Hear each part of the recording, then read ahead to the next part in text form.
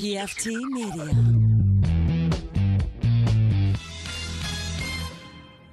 You are now listening to Cinema Crespediso.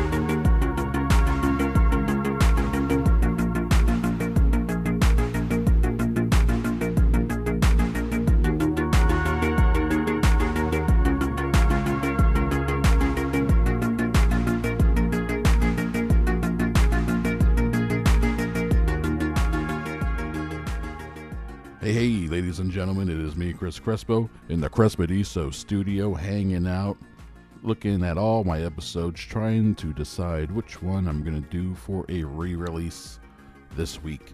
You want to see what's available at patreon.com/Crespediso? Well, just go there, go to the Patreon site, scroll through the list of episodes, look at all that good stuff. It's all so good, and you can have access to all of it for anywhere from $1 to $5 a month. That's right. What a deal. What a steal. Why don't you do it? Why don't you help us out? Help out the show. Give us some support. We would really appreciate it.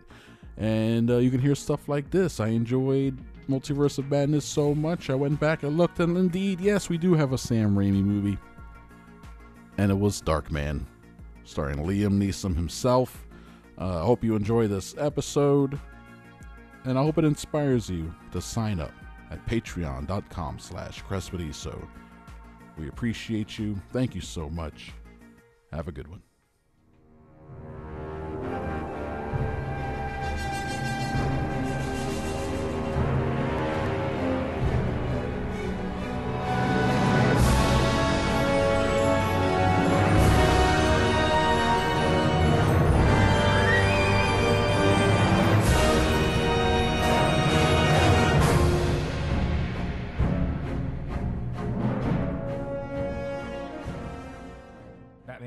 I want the same score, just slightly different, please. Thank you.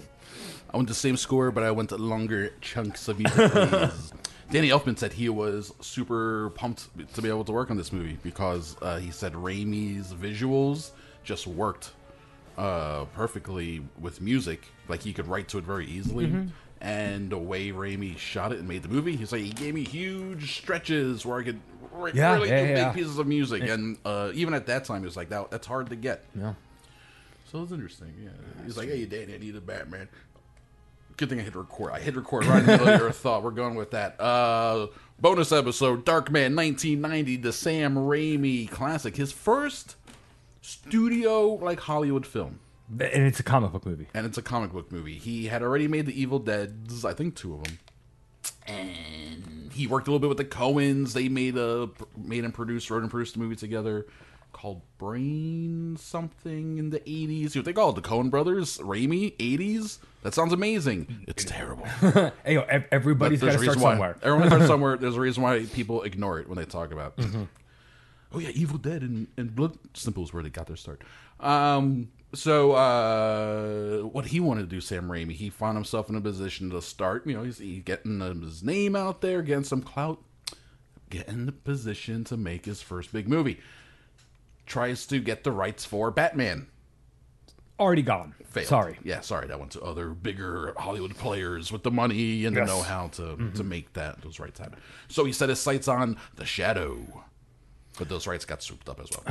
Yes. Who knows what evil lurks in the hearts of men? Alec Baldwin does. He's like, you rude little pig. All of you, my daughter. You remember that? I do. You little pig.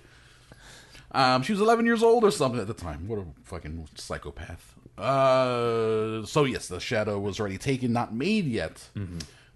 It ended up being made a few years later, and it's terrible.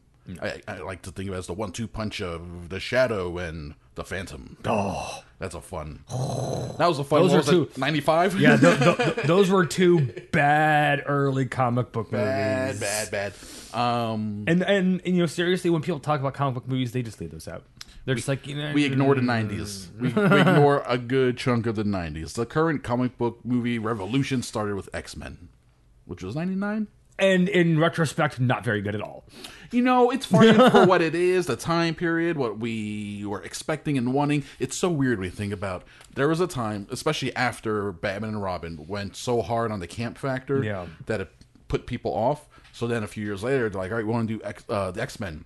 Are we going to do the yellow and blue suits? They look so campy. They look ridiculous. No one will like them. All right, black leather suits. Let's ground this thing. It was the beginning of the grounding of these superheroes. Yeah. And then which led up to culminated with Iron Man. Mm-hmm.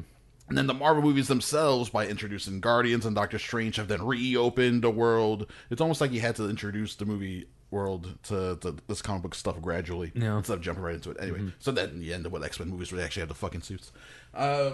So it's just a different time, man. People didn't think you could make a... It was like when they made Superman the movie. A lot of people look back on it now and they like to shit on it for its flying effects and everything about it. But at the whatever, time, right? it was revolutionary. People are like, holy shit, this movie is amazing.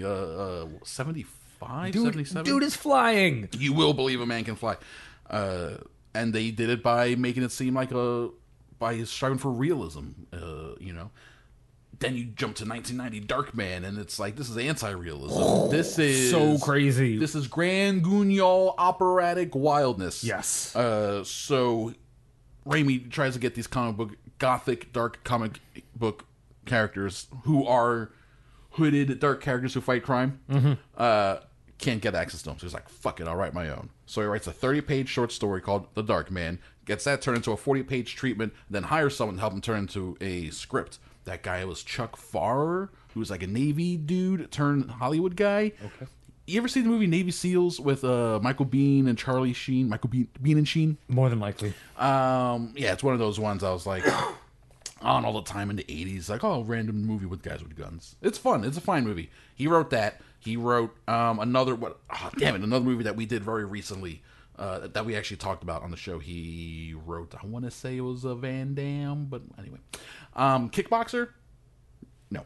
My brain is struggling with data right now. So he got him to help him write the screenplay. Took it to Universal. They ended up writing like 12 or 16 drafts of the screenplay. First was him and his brother worked on it. Then Universal, when they got interested, they hired two people and they worked on it independently. Then it went back to Sam Raimi. So it's a miracle, over a dozen drafts, that this thing is even cohesive at all.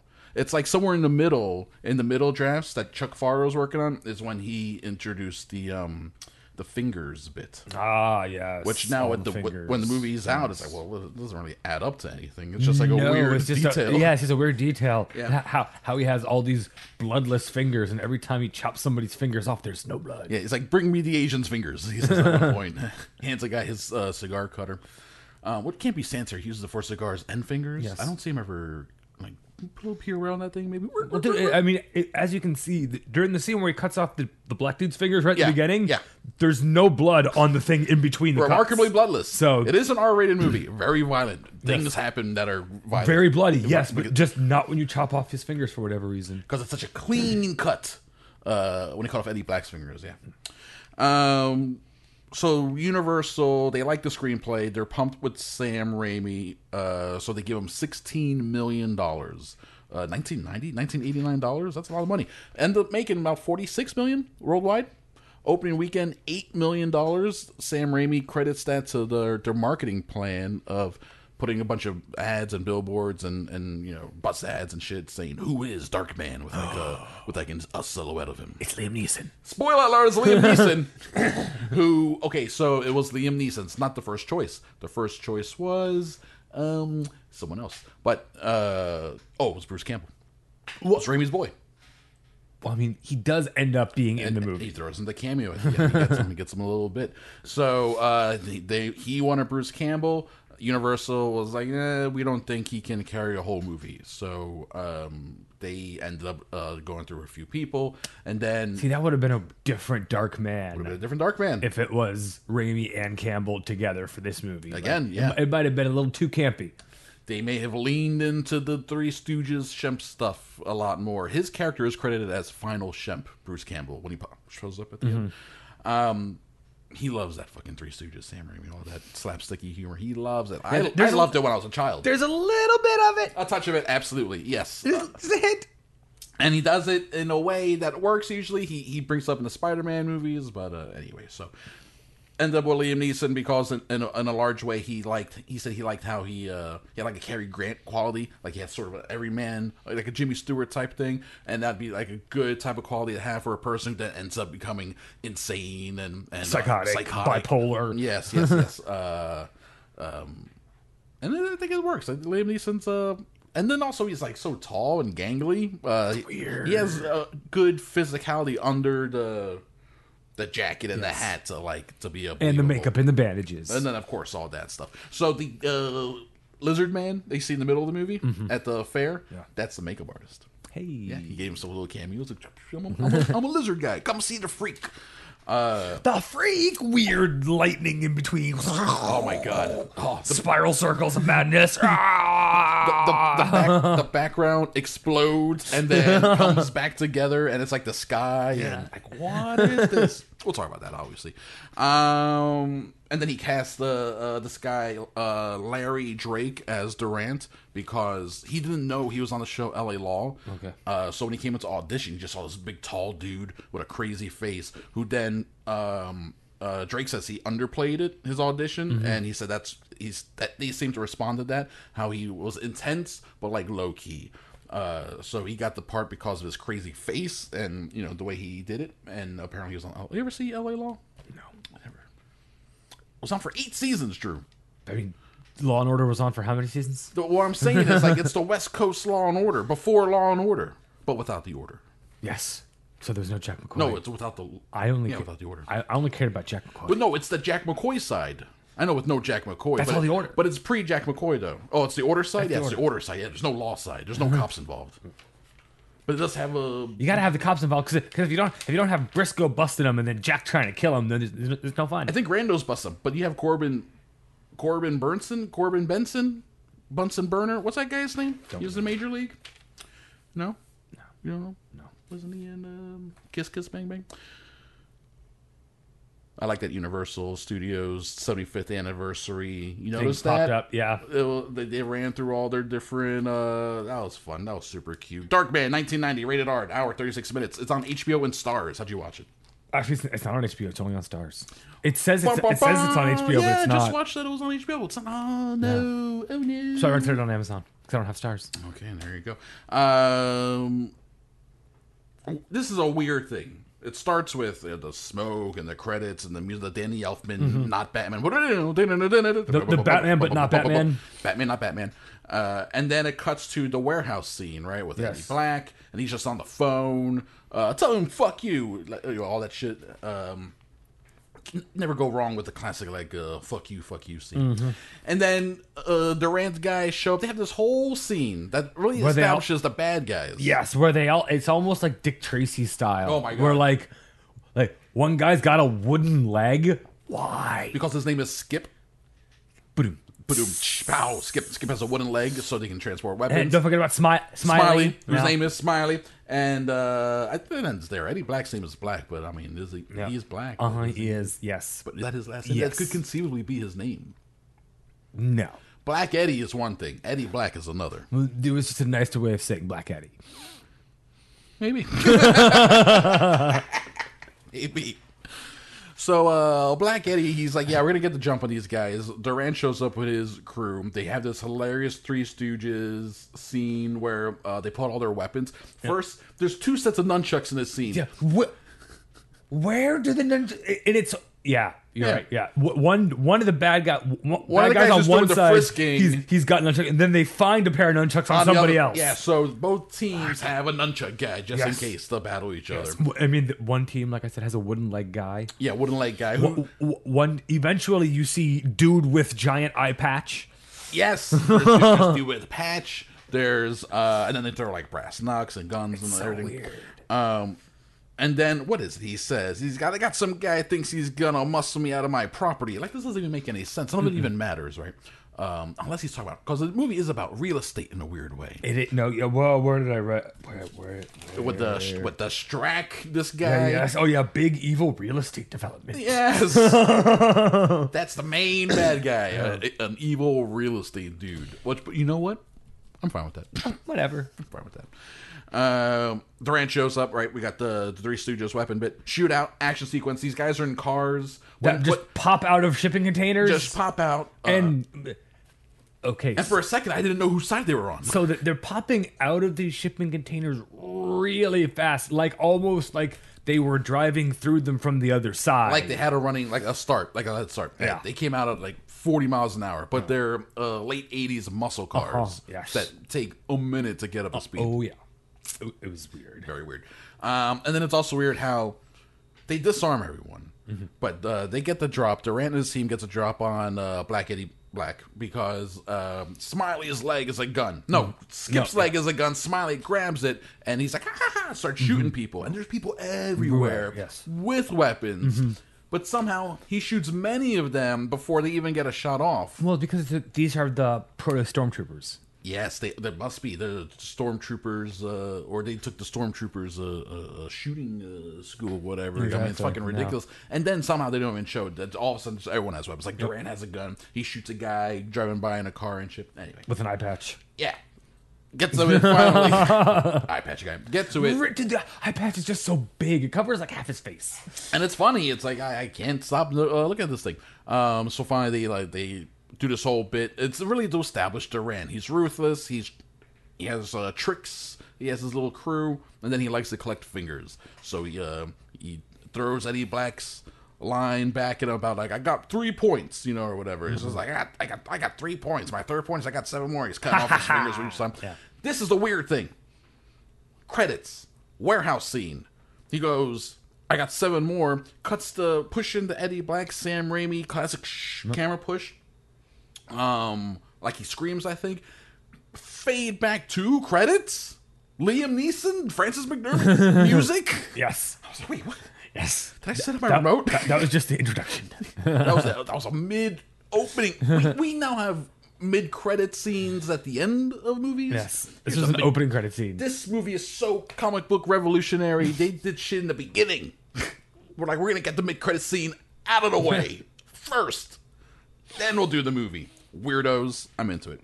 So after the credits, we have the Neesons, and he's doing science. Yeah. He's with Yakatito, which is very funny. Every time he says Yakatito. They're working on synthetic skin. The synthetic skin montage where they're doing sciencey stuff, and they're looking into, we see it so many times, looking into cells. It's a pretty cool, I wonder how they did a cool effect of cells bouncing around and then breaking down. Mm-hmm. And that's pretty neat looking. And then he gets super frustrated. It's like 99 minutes again. They establish that this skin keeps breaking down at exactly 99 minutes.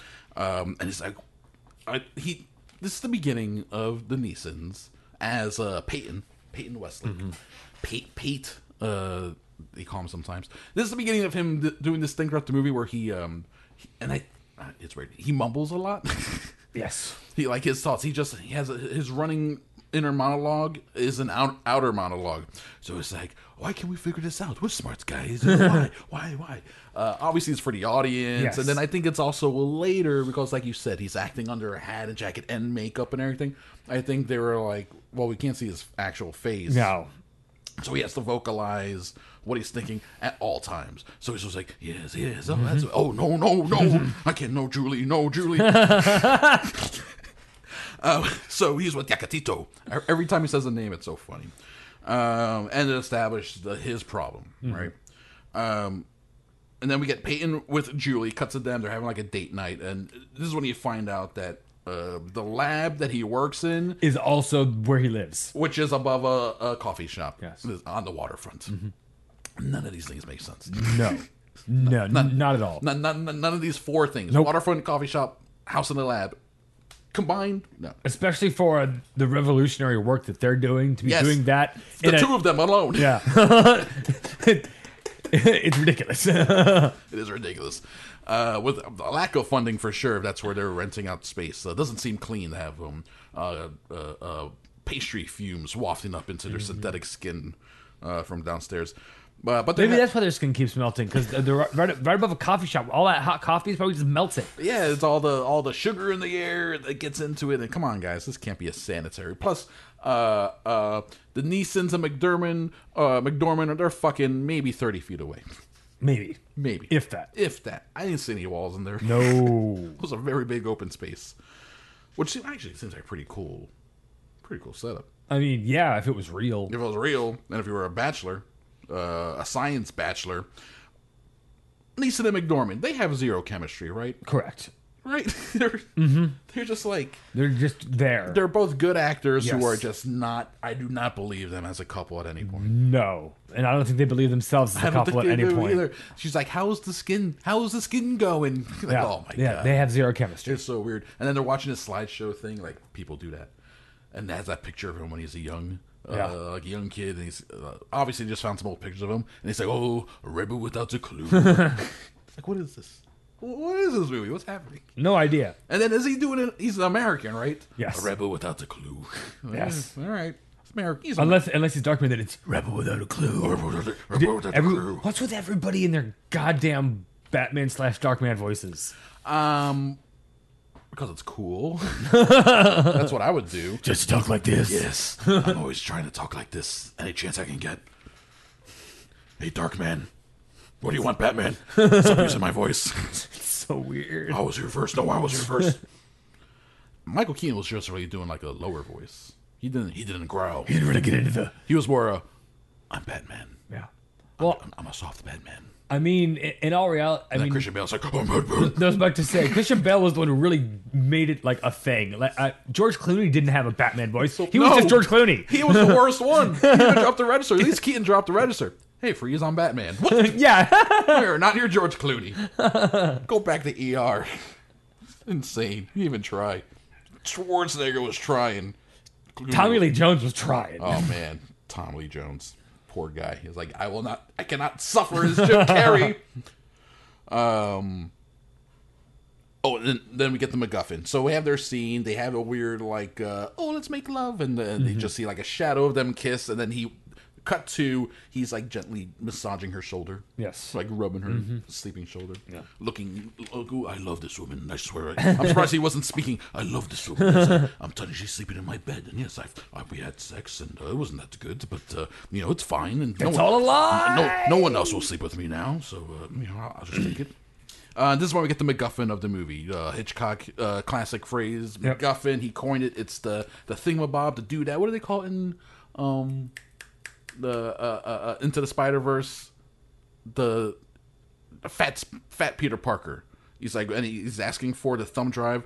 Not a doohickey. The thingamabob. He has a name for it. Can you think of it, Drew? No, okay, I cannot. Because you're just staring at me.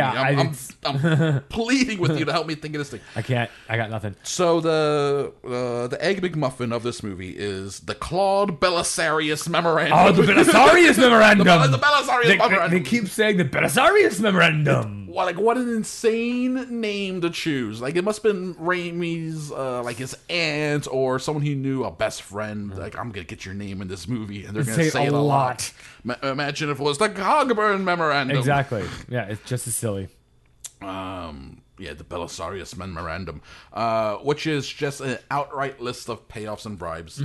With on the realtor's letterhead, naming the local county officials that are being bribed to get. And I'm sure there are signatures on there too. It's like the most incriminating piece of evidence ever. she's like, I got this document. I'm calling people. I don't know what to do with it. I don't know. So she even goes to they don't explain how she's a lawyer. She has this, but then she has to go to Strachey and be like, I think this is a list of payoffs. And he's like, yeah, it is. Yeah, it is. He's openly evil. It's a list of payoffs. Julie. Okay, so this guy. Let me tell you something, Julie. Fucking Strack. This voice that he's doing is like, I can't even do it. It's like almost a mid-Atlantic JFK, just arch bad guy type thing. Very waspy. Very waspy. And he explains to her, it's like, yeah, I'm greasing some palms to make the city of the future. And he has the model, and it's just like OCP, Dick Jones, and RoboCop, you know, like what we're building on top of whatever. Very Donald Trump. All these bad guys are very Donald Trump in these movies. Just evil developers who don't give a shit about nothing but themselves. And he's like, yeah, but you know what? Why don't you do it? Why don't you go to the bathroom? Leave your briefcase here. You go to the bathroom. It's what happens. He's like so openly. It's what happens. It's fine. And she's like, I don't think I could do that. I'm a goody two shoes. I can't. I may have to marry this scientist. Oh yeah, there's a scene where he's like, Julie, will you marry me? And she's like, I don't know. And he's like, oh Julie, please, I love you. Julie, please, I love you. It's like, I don't know. So she goes off in a taxi, and he's all lovelorn.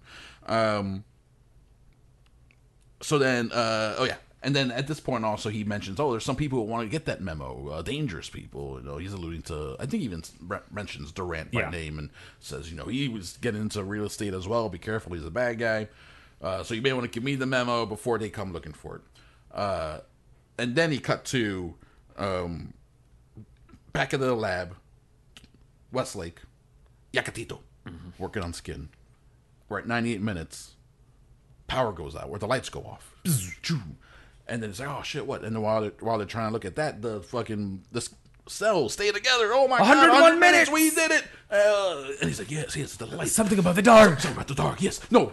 Oh my god, did I write it down? His line is insane. What is it about the dark? What secrets does it hold? What the fuck? There's a reason. Okay, when it came out, the movie was pretty well reviewed. It's at like 80% on Rotten Tomatoes out of like 60 reviews. But of the negative side, people were for sure talking about like the dialogue and how corny it is and stuff. It was even corny then. It's corny now, but I also think it's part of the fun of it because it's also sort of sincere. It's an R-rated movie, but then it has like sincere stuff like that. It doesn't take itself seriously. No. You know what I mean? Yeah. But at the same time, it doesn't take itself too seriously, but it's also not taking the piss out of it, and it's not condescending to you. Just like we're having fun with this. This is what the movie is, and we're going to have insane stuff like this. What secrets does the darkness hold? A lot. A lot of secrets. One secret is that the darkness was just a light being flipped off by Durant and his boys. And they're like, yo, we here for the Belisarius Memorandum. There is a cool introduction. So because of the opening mid-credit scene, where we have the whole finger bit with the finger, the cigar cutter. Now we get a cool reintroduction of Durant when they come in, they beat up Yakatito, they beat up Peyton, knock him to the ground. And put a bag over Yakatito's head. Yeah, that's fucking intense. That got dark fast. And they're like, let him breathe. Yeah. He fucking blows brains out. I'm surprised they didn't show it. They probably shot like... They probably filmed him shooting in the head, and then the universe was like, you have to cut that out. That's fucked up, man. Because I went from like fun comic book movie to Hostel 3 really fast. But the shot of the wall, you see Peyton on the ground, and the wall behind him is a shadow of what's his face of Durant, and he's cutting his cigar. Like, oh shit, he's back. It's Finger Guy.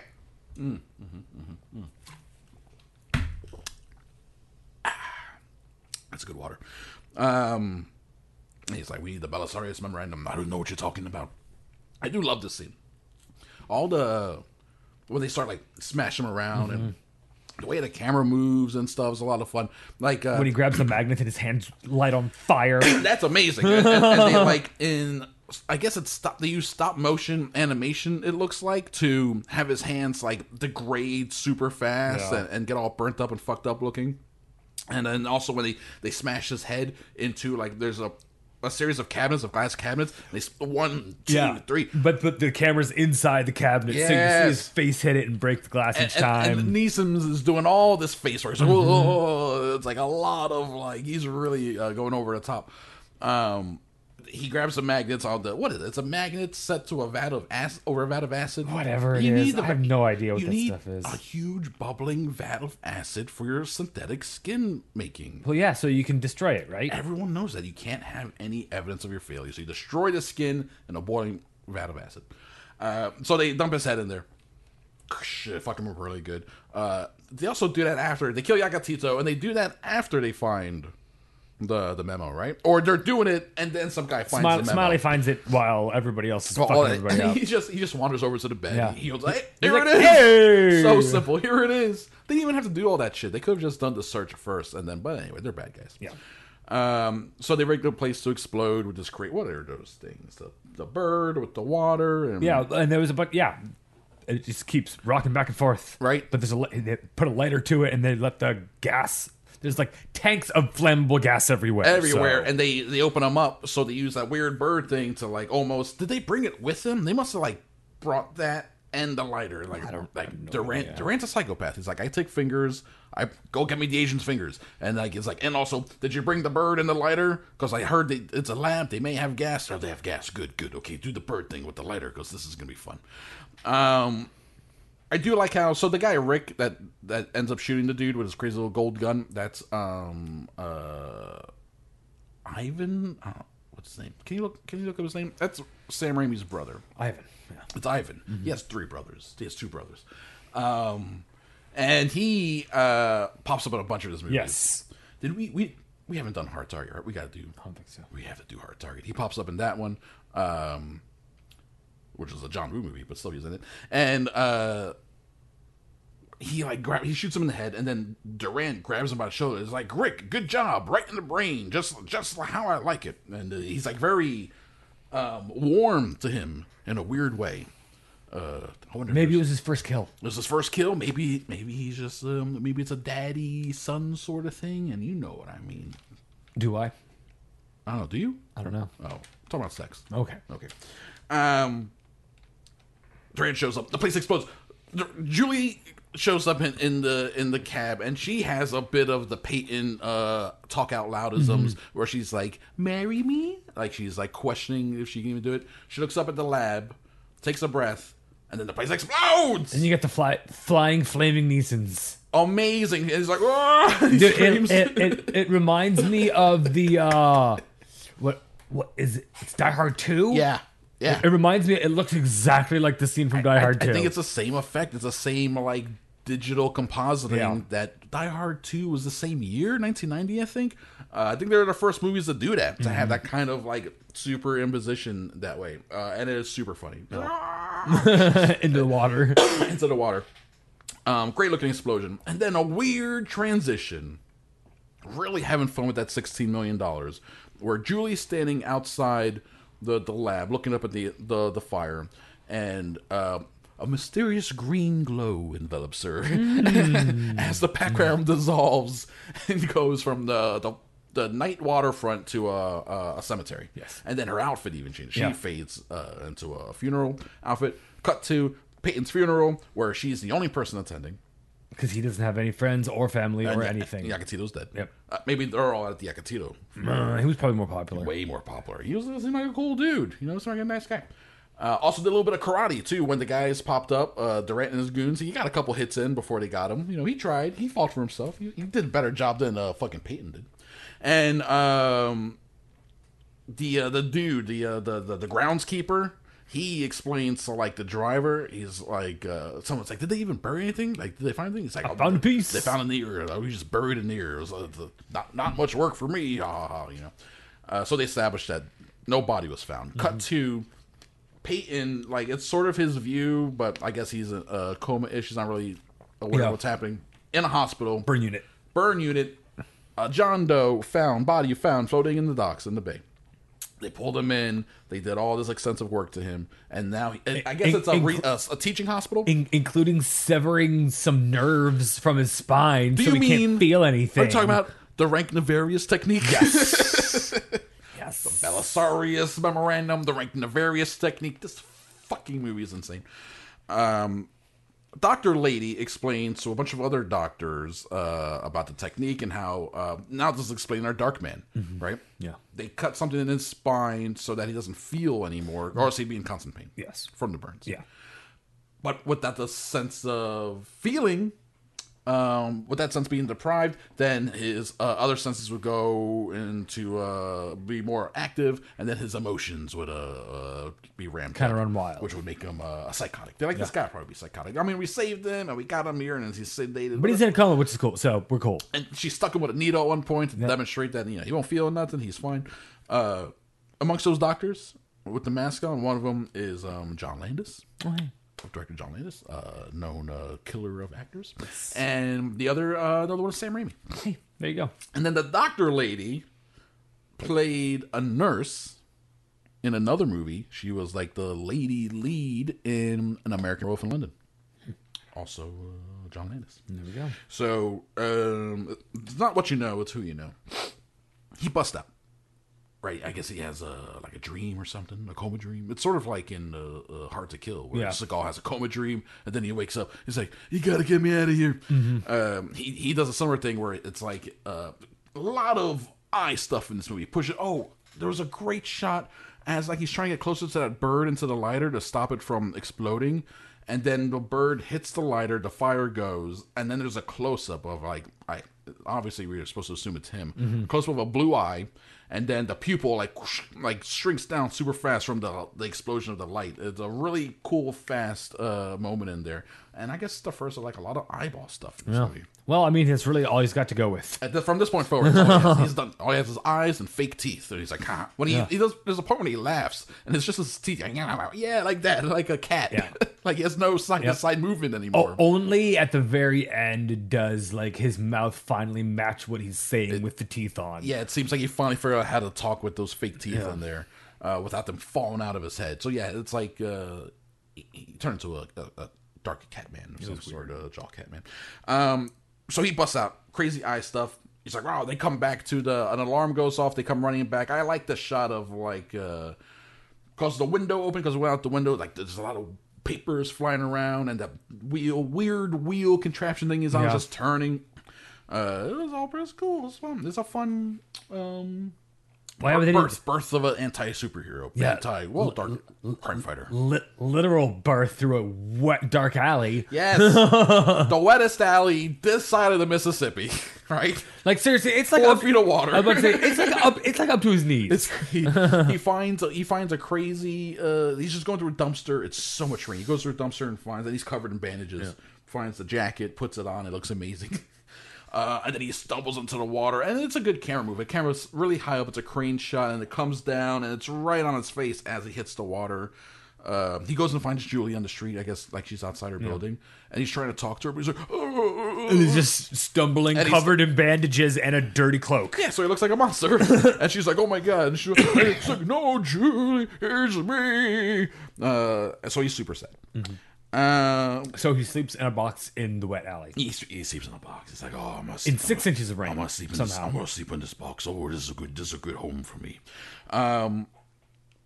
Eventually, he gets back to his lab, gets a whole bunch of shit, puts it in a cart, finds a burned out warehouse, and it's like, yes, this will do. Well, no, it's not completely burned out. They do that later. Oh, that's true. Yeah, it's not burned out. It's just abandoned. Yes, just a classic abandoned warehouse. Well, I mean, the same one they use at the end of again RoboCop, the one they use at the end of Terminator 2. Well, hey, it's a good way for someone to get rid of something they don't need anymore, and for a movie to be made. That's very true. That's very true. We don't need this building. We need a location. Fuck this place up, man. Fuck it up, and then can we blow it up? You can do whatever the fuck you want. As long as clean the land when it's over, leave us a flat lot to sell. Well, you can do whatever you want. So he sets up his sweet fucking hideout, and then he gets to work. Right, he's like putting together, and the voice comes online on the computer, like digitizing. The jugs of what look like shampoo and soap and semen just like hanging from everything. Yeah. It's really weird. Yeah.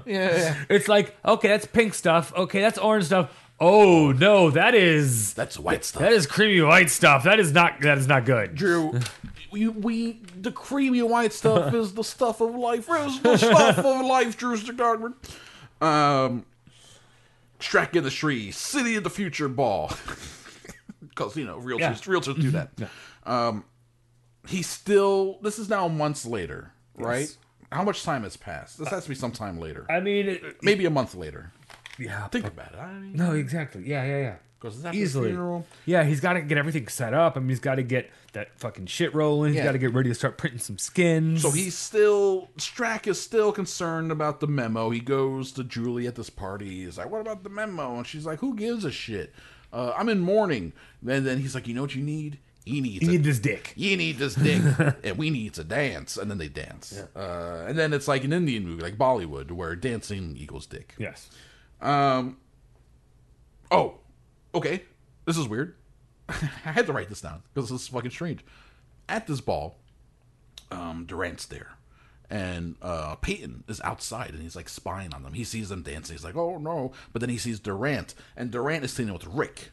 And Durant asks Rick very awkwardly, he's like, can I get you a martini? Did you notice that? Again, it's the daddy-son thing. It was weird. He's like, can I get you a martini? And he's almost shy about it. And Rick was like, the way he responded, yes, it was like he was almost surprised about the offer. He's like, oh, yeah. Yeah, I would. Yeah, I would. So Durant goes off to get a martini. Rick steps outside to have a cigarette, I guess, and Darkman. He gets Batman. He gets straight up Batman. He gets straight up Batman by Darkman, who he takes him down to. I mean, it's a dark alley. He just fucking jumps on top of him like he gets Batman. He totally ambushes him, takes him to a sewer, and then he's like asking him, he's like, give me the answers, like who did what, blah blah blah, give me names, and then he gets all the names right away. And then Rick's like, you can let me go? He's like, nope. He sticks his head up through a manhole cover. This is fun. Yeah, crazy. Yeah, this is... like, once again, now we're in a Saw movie. Yes. Imagine Batman doing this shit. I can imagine him doing it and then pulling the guy down. Comic book Batman, yes. Movie Batman, not so much. Movie Darkman will stick his head up through the manhole cover and then wait for a truck to come and smash his fucking head. And that's the end of Rick. Bye-bye, Rick. And then Peyton goes and gets photos of Paulie, one of the other guys, this bald dude with the weird tattoo on his head. And they keep emphasizing the tattoo. It's like that tattoo because he's gonna replicate his face and make a Paulie face. Like that tattoo's gonna be on the wrong side, or it's gonna get fucked up somehow. Nah, it doesn't matter. It's just a weird. It's fine. It's just how you know which bald guy we're looking for. He's the only bald guy, but you're right. Durant. Okay, so. He gets photos of Paulie. Also, at the same time, we've already established the... No, that comes later. Yeah, we already established that the reconstruction of his own face. He tried to do that first. Yeah, but he didn't have a complete picture. Exactly. So it was going to take 571 hours to complete. So while that program was running, he was doing all this other shit. Yeah. So he gets Paulie's photos from across the street. And since he has complete photos, he can make that stuff right away. And then to make the hands, there's a cool shot of his hand being made. Yeah. And it's those things that you get at that you sell the executive gift shelf at TJ Maxx. Yes, the thing that you put your hand in. Yes. Yeah, the little needles thing. You put it to your face. You go, stick your tongue through. Use those to make the hand thing. That's really fun. And then he's like, yes, it works. Yes, he's wearing the hand. And then a fun shot of like top down, like looking down on the keyboard of his hands typing, and it's a stop motion shot. Yeah, because his other hand's still burned. Yeah. Charred. So it's crazy looking. I wonder what, I guess that must have been easier than creating one fucked up hand. Even one hand for one scene, it must have been easier to do stop motion. Or maybe Raimi just liked the aesthetic of it. that weird, like, it's like a hitchy sort of, that you can't. But it works. You almost can't get away from it. Even with, who is that? Laika, who does the, all the box trolls and something like that. Laika, even their stop motion, which is like digitally aided and stuff in many ways, still has that aesthetic to it. So he gets the photos of Paulie, makes a mask, makes his fake hands. Cut to Paulie's sleeping, and then Darkman, he rises up with the hats and everything. Very cool looking, very Shadow looking. He does a lot of Batman stuff, but he's looking like the Shadow. And he knocks out with some chloroform, right? Whatever, something. It's such a movie thing. Those people, I'm sure people do use it in real life. I mean, if Ace Ventura uses it, I'll use it. Yes. That's how I live my life.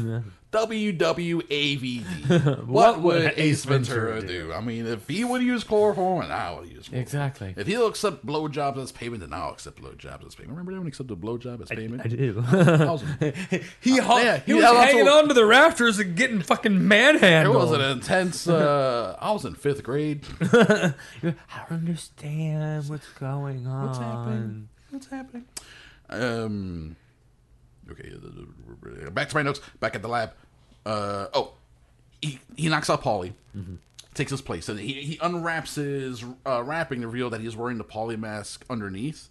And then he just cuts to the actor, this is always fun. This always works in the movie, I think, when you're dealing with masks, like Mission Impossible movies, when they just get a different actor, right? Like, now Tom Cruise is this guy, and then you just cut to, like, Wolf Blitzer, and then it's just Wolf Blitzer running around doing something for a minute. But the whole time in your brain, you're like, that's actually Tom Cruise. Yeah. Your brain's doing a lot of work there. He takes his place at some sort of meetup. At the swap. At the swap. He just needs cash. And he needs a cash. He's doing twofold. He's taking cash for his resources, and he's fucking with Durant and his team. So he takes their cash, steals it. Cut to Paulie in bed in a leisure suit. Yep. And then Durant and his boys show up. Like, where's the money, Paulie? Where's the money, Paulie? And he's like, I don't know what you're talking about, boss. I don't even know why I'm dressed like this. And Durant finds airplane tickets that Peyton had stashed for Rick and him. So it's like, oh, that's where Rick went. So I happen to know where Rick went. My butt boy, I've been missing my morning blowjobs. I was trying to get him all martinied up. And now he's gone missing. What am I supposed to do? Just finger my fingers? Because he's got a he does have fingers that apparently don't decompose. No, because he lacquers them, I think is what he's doing. Or does he pickle them? Maybe a little bit of pickling. Maybe he has a jar of pickled fingers. Maybe he has lacquered fingers, yeah. Maybe he has a sort of favorite fingers that because he is like tending to them at one point. I love this stunt. It looks, because it's not normally done this way. When people get thrown out a window... They usually don't get thrown out a window? What? They usually don't get actually thrown out a window? Yes. They like... Because all they did was throw a guy out of a window. Yeah. This one, the dude... And the scene cut before he hit the airbag on the bottom. Yes. But this one, the way he goes, he goes forward. Yeah. Like face forward, hands face forward. Yeah. It's like they threw him out the window. It's like... the closest is Watchmen comedian getting like you really get a sense of it, except flipped around, which feels way more violent. I guess it's just the idea of hitting glass. It's like, shut my face. And then it's like he's falling, the stuntman's falling, he turns halfway, and then they, the camera angle cuts, so he obviously hits like the airbag, because it's a real stunt. Like because that motherfucker got thrown out of a 4-story window. Yeah, some dude jumped out of a building, got tossed out face first through some sugar glass. And then it's a funny cut to Paulie's body, like, do you even see it hit the car, or is it just you hear it and then you see him on the car? I right? think so. Very smart way to save some money. But Paulie's also sitting on the bench right there. Peyton, what are you doing, Peyton? Why are you still there? Is he waiting for a bus? I think he's trying to catch the bus. Motherfucker. But then his face is bubbling and he looks at his time. He's like, oh no! What are you 99 doing? minutes. Peyton. Not only is my face bubbling, but now it's going to be smoking as well. It's going to be smoking as well because I'm outside. Peyton, he's very smart, but he's also very dumb. Yeah. He's very dumb sometimes. Yes. He did so much great planning up to the moment where he actually takes the money. And then from that point forward, it's like, I don't know. I guess I'll just take the bus. Let me check. I have change. I have $75, $1.25. Yeah, okay. And there's a bus. I'll just sit here and wait. I'm sure I have plenty of time for my skin to... God damn it. But... we get the lady who sees Paulie dead, turns sees Paulie alive, and she screams, ah! It is a funny moment when she looks at him, the alive one, and he sort of smiles like, hey. Hi. And then his face starts bubbling. Oh, no, and he runs. Back at the lab, Skin fails again. He's doing more tests, trying to get past 99 minutes. He can't get it. He knows unless he stays in the dark, he can't get the Skin to stay. He gets mad, trashes the lab. So this is one of the few moments where he get this sort of psychotic nature. Yeah. Where his emotions get the best of him. And he puts on like I guess there's a cat there, right? And he puts on like a funnel on his head. He's like, "Come see the dancing freak, pay $5 to see the dancing freak." And yeah, it goes on for 5 seconds too long, that beat. Like, he could have said it once and we got it. He does it like 4 times. Yeah. It's like, what, dude, Liam? No, he's nuts. But he's nuts. I get it. He's nuts. He's nuts in a boring way. And he trashes the lab. But as he's done trashing it, we get the reconstruction complete. Yeah. Oh, look, it's Neeson's face, hologram style. It's like perfect. 571 hours is up. Man, imagine if James Franco had to wait 571 hours under that. Oh, he died. He would have masturbated more, though. But he still, that would have killed him more. Your precious fluids. Exactly. It's the stuff of life as we established in the photosynthesis, in the synthesis skin lab. It's the stuff of life, the creamy white stuff.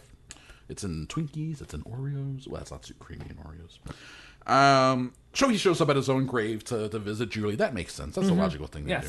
Everything he does is completely logical. He in a weird suit. In a weird suit. He puts on a mask. Well, it looks like it's sort of also a little bit of makeup, so like it's sort of caked on a bit and make him look a little faker, which is smart. And he confronts Juliet, and she's reasonably freaked out. Until they magically hug, and then everything's fine. Yeah, and she's like, "Why?" And he's like, "Oh, I was in a coma, and I couldn't contact you. I wanted to." And then she's just like, "Okay. I'm a horrible monster." She's like, "Oh, okay." So they go and sit down, and he does ask at one point. He's like, what if I was scarred? What if I was burned? What if I was badly burned, Julie?"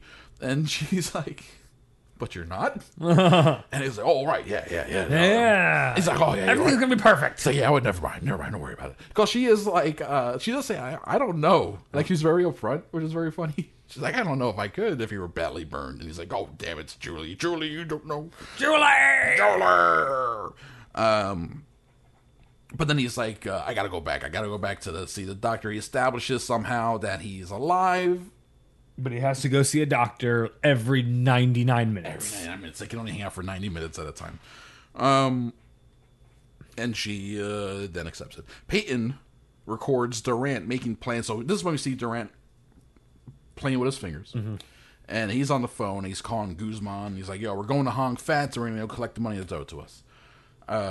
Peyton records the phone call, and he copies his voice. And he's copying Durant. And then he takes pictures of him and makes a Durant mask. And then he goes and robs a convenience store, and then like looks right at the camera. It's like, "My name is Robert Durant." It's super funny. It is. So they go and arrest her, and he's like, "What the fuck is this?" And then while he's arrested and doesn't get a chance to tell anyone, the Neesons shows up in his Durant costume. One of my favorite moments in the movie is here. In this scene with Hong Fat, where he's wearing the Durant skin suit, which is just hands and face. It's smart. He's not gonna be naked. He can just do hands and face, you know. And he keeps like massaging his face the whole time and checking himself. And at one point, while Hong Fat's talking, Guzman's like looking up at him, like there's something weird about him right now. And Hong Fat's doing this whole thing where it's like, "Oh, Robert, you pleasure us with your thank you for coming. But I don't have any money. I don't have any. I cannot. I regret to inform you, I cannot." And then Durant's like, he looks at the time. He sees that he doesn't have much time left. He has like 7 minutes. So he sits down on Hong Fat's seat, pulls out his long ass cigar. For a second, he looks flustered, and then he just points at Hong Fat, and he's like, "You will bring me my money by the time I finish this cigar." And then he cuts it super short, crazy short, and then he lights it right away. I'm like, man, that's a baller move. And then he uses his own magical abilities to light his own hand on fire, to burn himself. Because he can't feel pain. Because he can't feel pain, and then he doesn't react. And then Hong Fat, who's doing this, "Oh, you honor me with your presence." He's like, "Okay, Bob." He's like, "Okay, give him the money." He's like, "Okay, Bob, you win." It's like it's the whole elaborate shit. He's like, "Fuck, no. We'll get you the money." So they go and get Hong Fat gets the money, and Durant is walking out. And then we're cross-cutting all of this with the real Durant getting bailed out. And the lawyer's like, "They have you on video." It's very outsider. Yeah. It's like, "Well, they have you on video." And he's like, "Give me, I gotta go." And he gets a taxi. He takes us to Chinatown, but then he gets stopped along the way because of I'll rain. Run, fuck you. Yeah. So then he goes, and as he runs into the building, fake Durant runs out with the briefcase. And now this is where we're back to like Three Stooges, like they're going around in circles in this revolving door. They're finishing each other's sentences. Like, "I told you to shoot him." Like, shoot him. But it also looks really good. Like the side by side stuff. I mean, and there's also, I think that a lot of the side-by-side stuff, they're just using a motion rig so they can recreate the movement of the shot. And then, or it's just a still shot, but the door is spinning. I don't know. It's pretty good.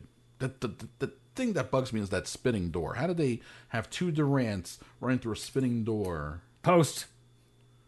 Yeah, but how in post? It's not a computer post thing. You got to do some work ahead of time to make this work in post as well. Maybe it's just an edit. Maybe they're just pre-post. Maybe it's just pre-post. Yes, it's pre-post. Maybe it's just good editing where maybe you're only seeing half the door. I bet you if I go back and watch, as the door's spinning, you only see half of the doorway. But when you see two of them side by side, it's a full doorway. Anyway, fun scene. Guzman, does he actually shoot him? Because he shoots the wrong one. Yeah, he shoots the wrong Durant. But he does shoot him, right? Yeah, he does shoot him. He shoots the wrong Durant. But like, he shoots him in the arm or something. Yeah, he shoots him in the arm. It doesn't affect him at all for the rest of the movie. It's like they make it's not on the sling or nothing. Nope. Yeah. So he shoots him. And then Guzman, and then fake Durant, his skin starts melting. He's like, oh, fuck. So he has to run away. Durant pulls out his gun. They're shooting at him down this busy street. People are panicking, running away. And then when the scene, like when they get to the end and they see the bubbling skin and they lose him, they have this moment where they look around and go, it's like, what? Like, maybe we should have been shooting. We should have been shooting our guns. Like the way they put their guns away. Yeah. Like, oh, fuck. So I really enjoyed the hung fat moment. All that. I really enjoyed it.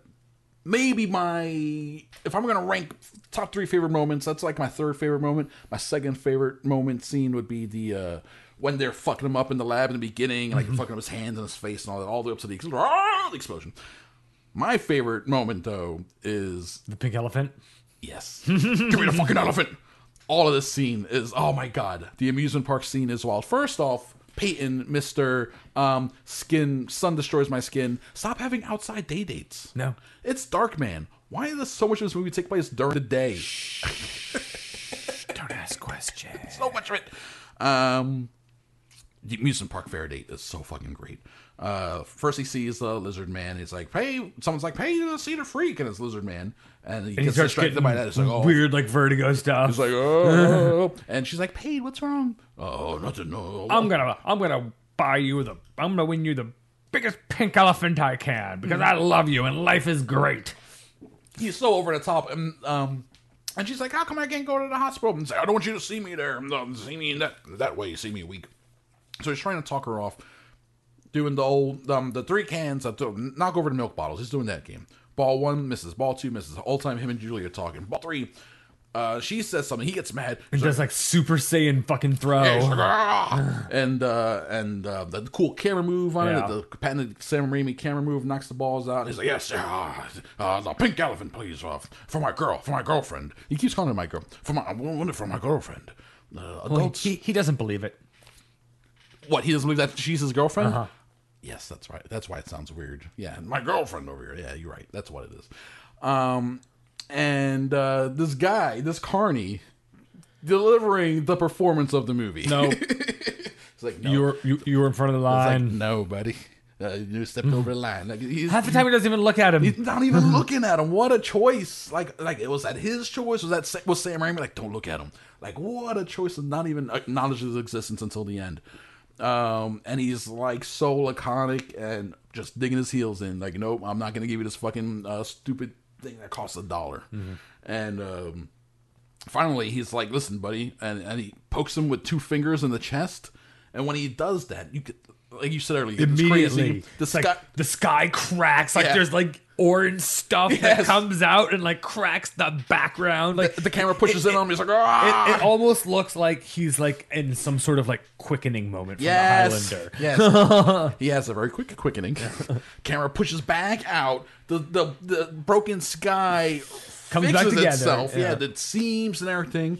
And then my actual favorite shot is this one where he grabs his fingers and breaks them and they just look like rubber fingers.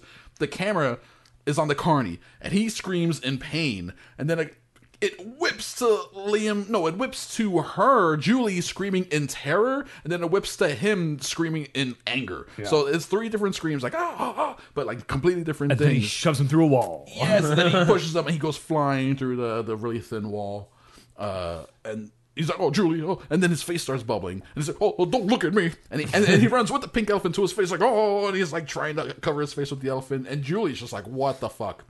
So she chases him out of this dusty lot fair, like the weirdest fair on the side of a highway. And then while he's running away, the guy's ADR, so you're the freak.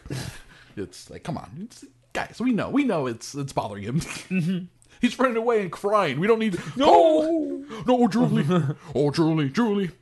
And the only logical thing that any character does in this movie, she follows him back. Yeah. He's running away, and she just follows him all the way back to his fucked up lab. Where he's hobbling. No, and he's crying. He's sobbing. And she's hearing him like, I would not be following that dude. He's a mess. Mm-hmm. He's sad. Let him be. He's living in this dirty old factory. Just go back to Strack. He's rich. He's got no compunction about breaking laws. That's fine. She follows them, and she's like, she sees the lab and everything, and she puts two together. Sees like the designs for the masks and stuff, and she's like, oh shit, he's wearing a mask, and the skin fell apart. She knows about all this stuff, so she knows he's fucked up. But he won't reveal himself. He hides in a corner and cries, and she's like, Peyton, blah blah blah. So that's all fun, and good. She goes to Strack and breaks up with him. Tells him that Peyton's back, which is news to him. Mm-hmm. He's like, fuck.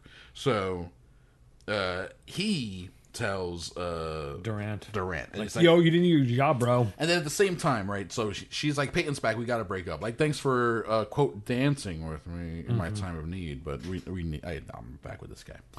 And even though I think there's something wrong with him. And the phone rings. Strack's like, I gotta take that. I'll be right back. Hold on a second. And he goes to use the phone. She looks on his desk. The fucking Belisarius memorandum. The Belisarius memorandum is just sitting there. It has her coffee stain on it. With her coffee stain on it. It's been like 2 months now. 571 hours at least. Yeah. We know that for a fact. And plus 99 minutes twice.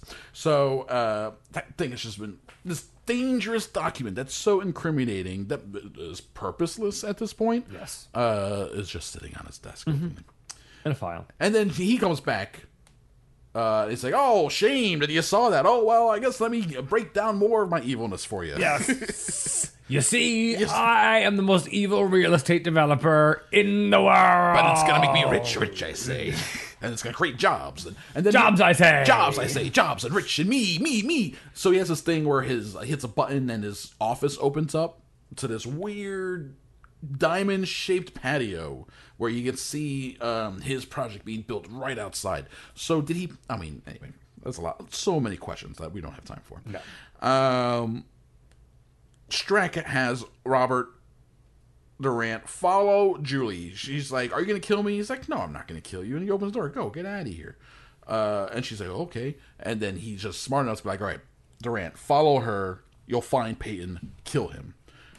Follow him back to the lab where this is the beginning of the end. It's like you get... This is the giant action scene at the end of the movie that doesn't make any fucking sense. It doesn't need to make sense because it starts in a warehouse, continues on a long helicopter ride through a city, and ends on the top of a construction site. Finally, Juicy Cogburn at night. Yes. It took forever, but we got there.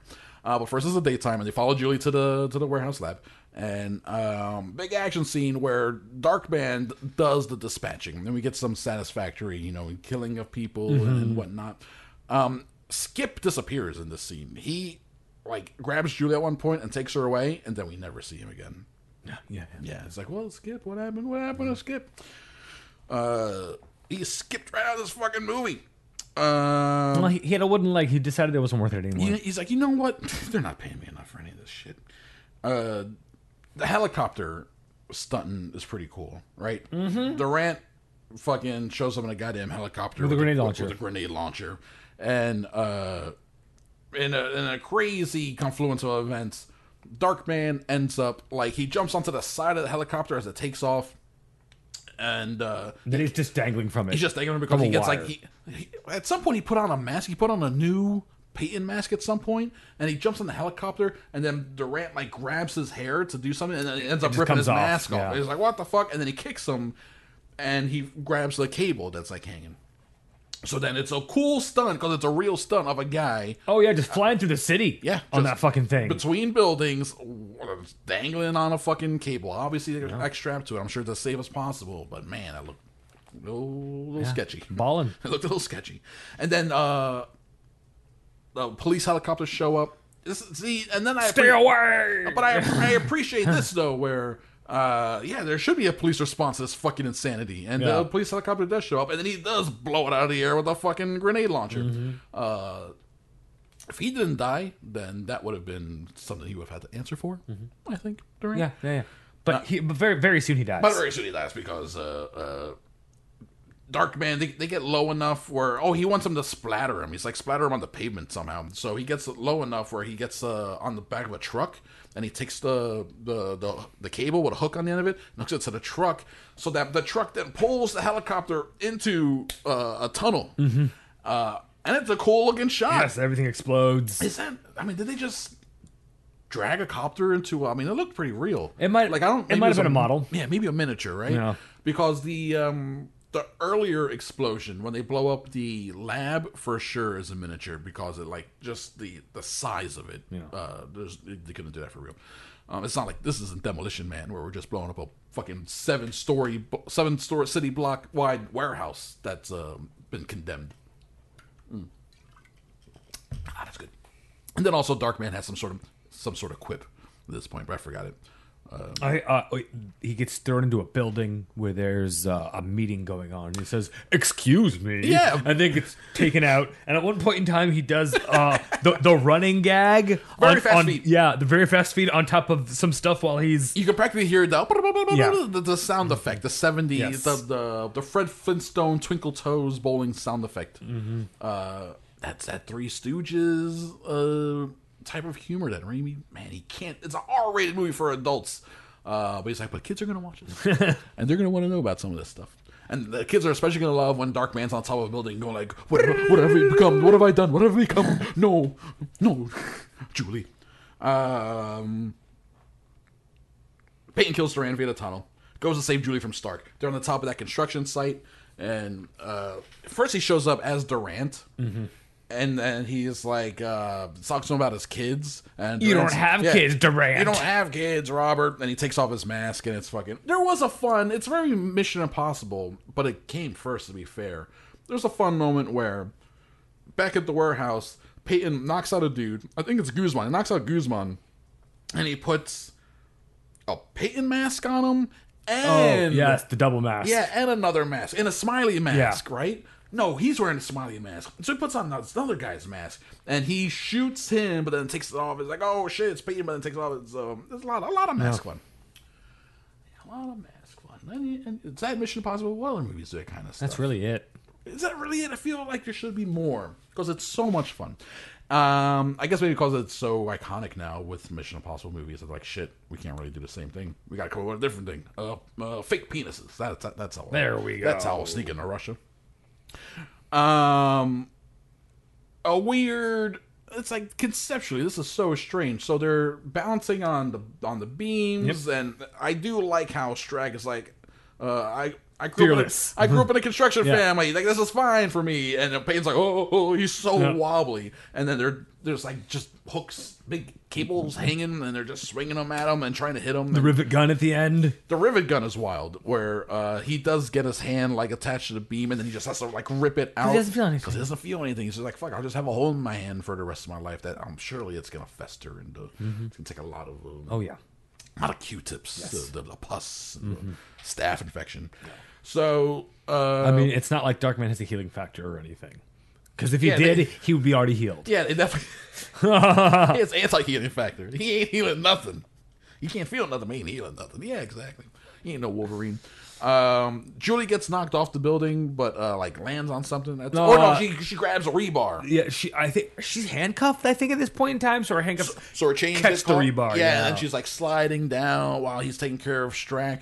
And he ends up Batmaning him at the end where he gets from above. Yeah, he does. And he takes Strack. He's like holding him. I do like this line where he's holding him by his ankle, commando style, And Strax like, he won't kill me. You can't do it. How would you live with yourself? And he's like, I'm not Batman, motherfucker. Yeah. I'm not Batman. I'm not Batman. And he drops them, and he's like, I'm learning to live with a lot of things these days. Yep. He goes and saves Julie. The reunite, everything's good to go, right? They get taking the elevator ride back down. This is an important scene. And he's like, I'm a monster, you'll never love me. I'm a monster on the inside. I've changed more than on the outside. I've changed on the inside. It's a very important moment there. Because it explains why as soon as the door opens, he runs away. Oh, Julie, he's running. You have to imagine he's crying. He does a lot of running away from his loves. And she tries to follow again, but he puts on a mask and disappears into a crowd. And then we get the shot of Bruce Campbell looking back at the camera. He's like, I'm everyone and no one. I'm Darkman. Like, no, you're Bruce Campbell. No, actually, you're actually Ash. Yeah, you're Bruce Campbell. This is weird. You're in that Sam Rockwell. You should be in that Sam Rockwell alternate universe where he's the biggest movie star, but you're also pretty big too. I don't understand. He must be an asshole or something. Where seriously, like he has the looks, he has the voice, and it works pretty good. And it works from time to time. I mean, he had a stint on that TV show with the spies back in the day. With the spies. I remember he wore the Hawaiian. He wore the Hawaiian shirt. He was like the number 3 guy. Whatever fucking show that was that I barely watched. So this is like 15, 12 years ago. USA Network. Yes, Burn Notice. There we go. That's the one. Burn Notice. That's the one. So Bruce Campbell walks out of this movie and into Burn Notice. Along the way, he gets lost in the Army of Darkness, but still finds his way fattened with a Hawaiian shirt. Yeah. That's right. I remember that one. Just vaguely. I was like, is that Bruce Campbell? And then he did that other one where he was was it called Jack of All Trades? He was like Adventures of Jack something. A 90s show. It was like a Western version of Hercules and Xena. Okay, gotcha. With Bruce Campbell. Yeah. So he's done some TV stuff. But yeah. And then Ash vs. Evil Dead. In an alternate universe, he's a gigantic movie star. He's huge. In this universe. In this reality, he's just Bruce Campbell. Yeah. Gets a little cameo. His buddy Sam threw him a cameo at the end of Darkman, just like he threw him a cameo in Spider-Man when he's the ring announcer guy for the wrestling match. Oh, Spidey! I'm gonna beat you, Spidey! Darkman, in so many ways, ahead of the curve, ahead of the game when it comes to comic book movies. Yeah, it's a weird, like, dark comic book movie. Yes, 100%. Not based on... I even looked online. Is this based on something? No. It is, but it's not. It's based on Batman in the Shadow. And then Sam Raimi just like writing draft after draft after draft. People giving him notes like, all right, I'll change this. And then finally at the end, they're like, can you make the elephant pink? So I guess we can. We have ourselves a movie. Here we go. As long as Liam Neeson's cries a lot, we're on it. I kind of love this movie. Yeah, it's a lot of fun. It's so weird and wild. Yeah, it's what, like I said, it's a comic book movie before the comic book movies were comic book movies. Yes, and there are a certain sect of movies like that. Yes, they're their own little thing. We should. This has truly been a long time. Darkman I rewatched a bunch fairly recently. It truly has been a long time since I've seen. I think fitting into that category, even though we shit on it. I bet you if we watch it now, we'd be like, this holds up better than we think. What? The Punisher. When was the last time you saw The Dolph Punisher? Lundgren? Yes. It's been a while. I think we need to watch that one. I'm not saying put it on the list right now. We're not doing it next week. I mean, the scene where he's in the sewer and everything's purple and he's lighting up that fucking knife and searing his wounds is one of the most hardcore scenes in any movie I've ever seen. That's awesome. And when I watched it, and the first time, it's like, wow, like that is actually like more Punisher than a lot of Punishers have been. Yeah, that's up until Ray Stevenson. That was still like the best Punisher. The Bernthal stuff is good too, like at least action wise. Yeah, it got pretty brutal. I saw some of that action stuff. On a scale of 10 piles of old bandages, I would give this movie 9 piles of bandages. How about you, Drew? On the Darkman scale. It's a Darkman scale. Somewhere between 7 and 8. 7 and 8. All right, there you go. All right, guys. Man, I hope you guys enjoyed this episode. I enjoyed doing it. Thank you, Drew. I appreciate it. You're welcome, Chris. And thank you, patrons. You guys are awesome. I don't know what we're going to do next week just yet, but I'll figure it out soon. And then... and then we'll do it. Yeah. Thank you. And then it'll be done, and then listen to it. And then it'll be done. Yes, precisely. And then we'll do it all over again. Peace out.